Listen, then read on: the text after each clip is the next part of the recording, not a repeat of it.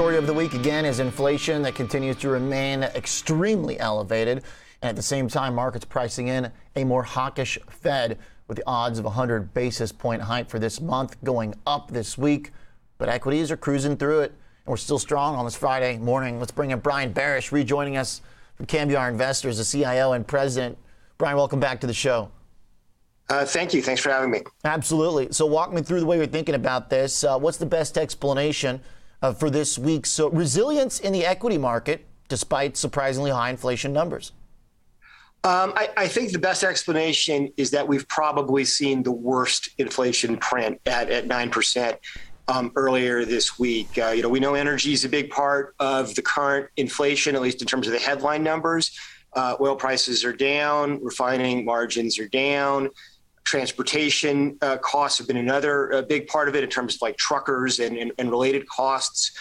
Trucker availability is all of a sudden a lot better. The ports are getting materials through.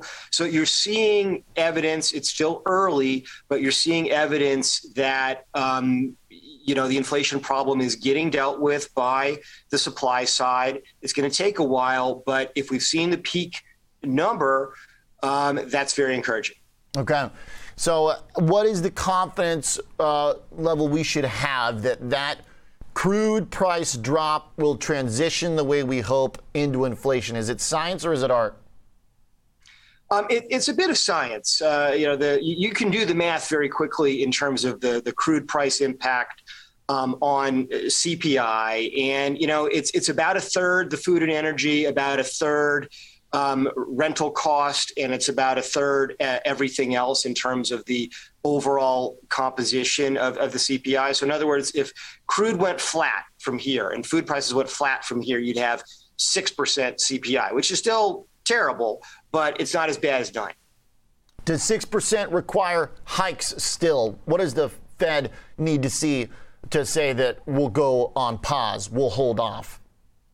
Well, the Fed's going to have to get to about 3% just to kind of live up to what they've told the market they're going to do. And that's very fully priced in to the current term structure of interest rates. I mean, what has happened this week is you've seen a profound inversion of the yield curve. The 30 or the 10-year is well below the 2-year.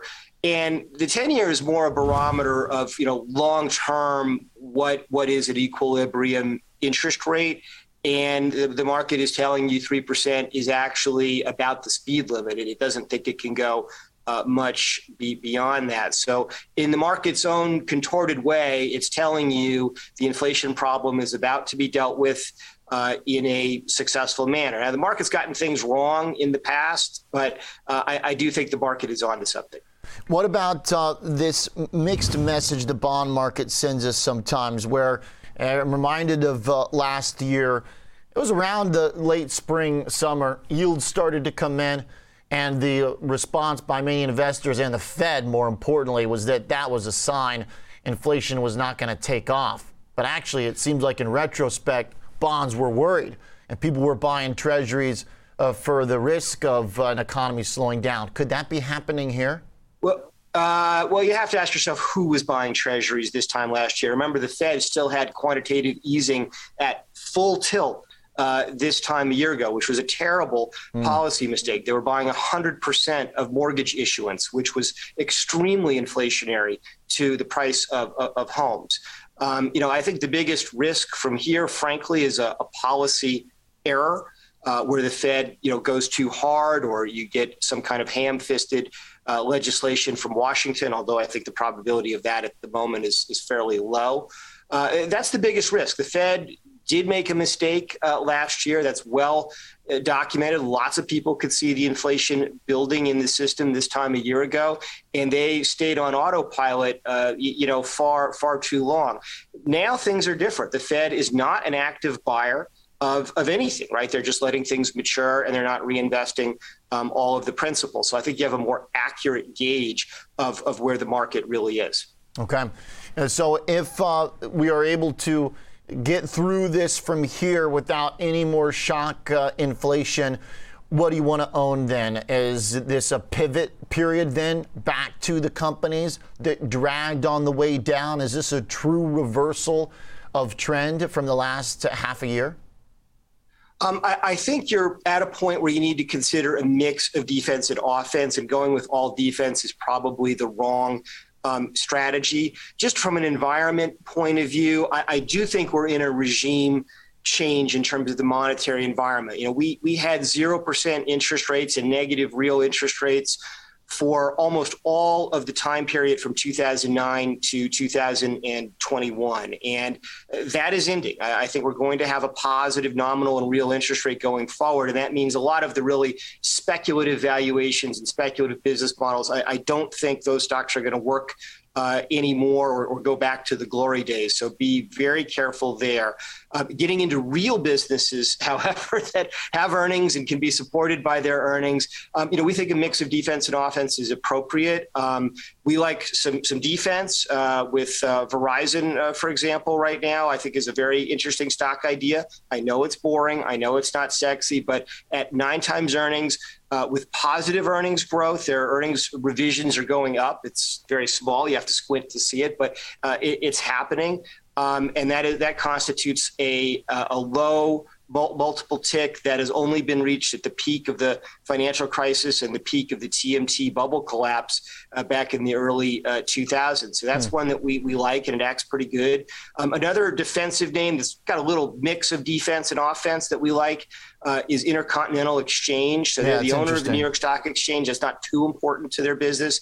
They have a lot of commodity futures, interest rate swaps, and other very liquid and important contracts. So if you're betting on ongoing volatility, they should participate in that fairly nicely. It's a good mix of aggregate businesses. They have some mortgage servicing in there, which people aren't very enthusiastic about, but frankly, that should be a fairly consistent business from here also. So those would be my defensive picks right now. I like the ICE side of the kind of hybrid pick. It's a pretty interesting play given the exposure to markets themselves and the big trading boom that we had.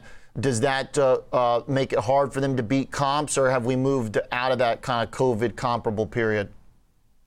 If you're thinking about equities, probably the equity side will stay subdued for a while. But they do a lot of other stuff.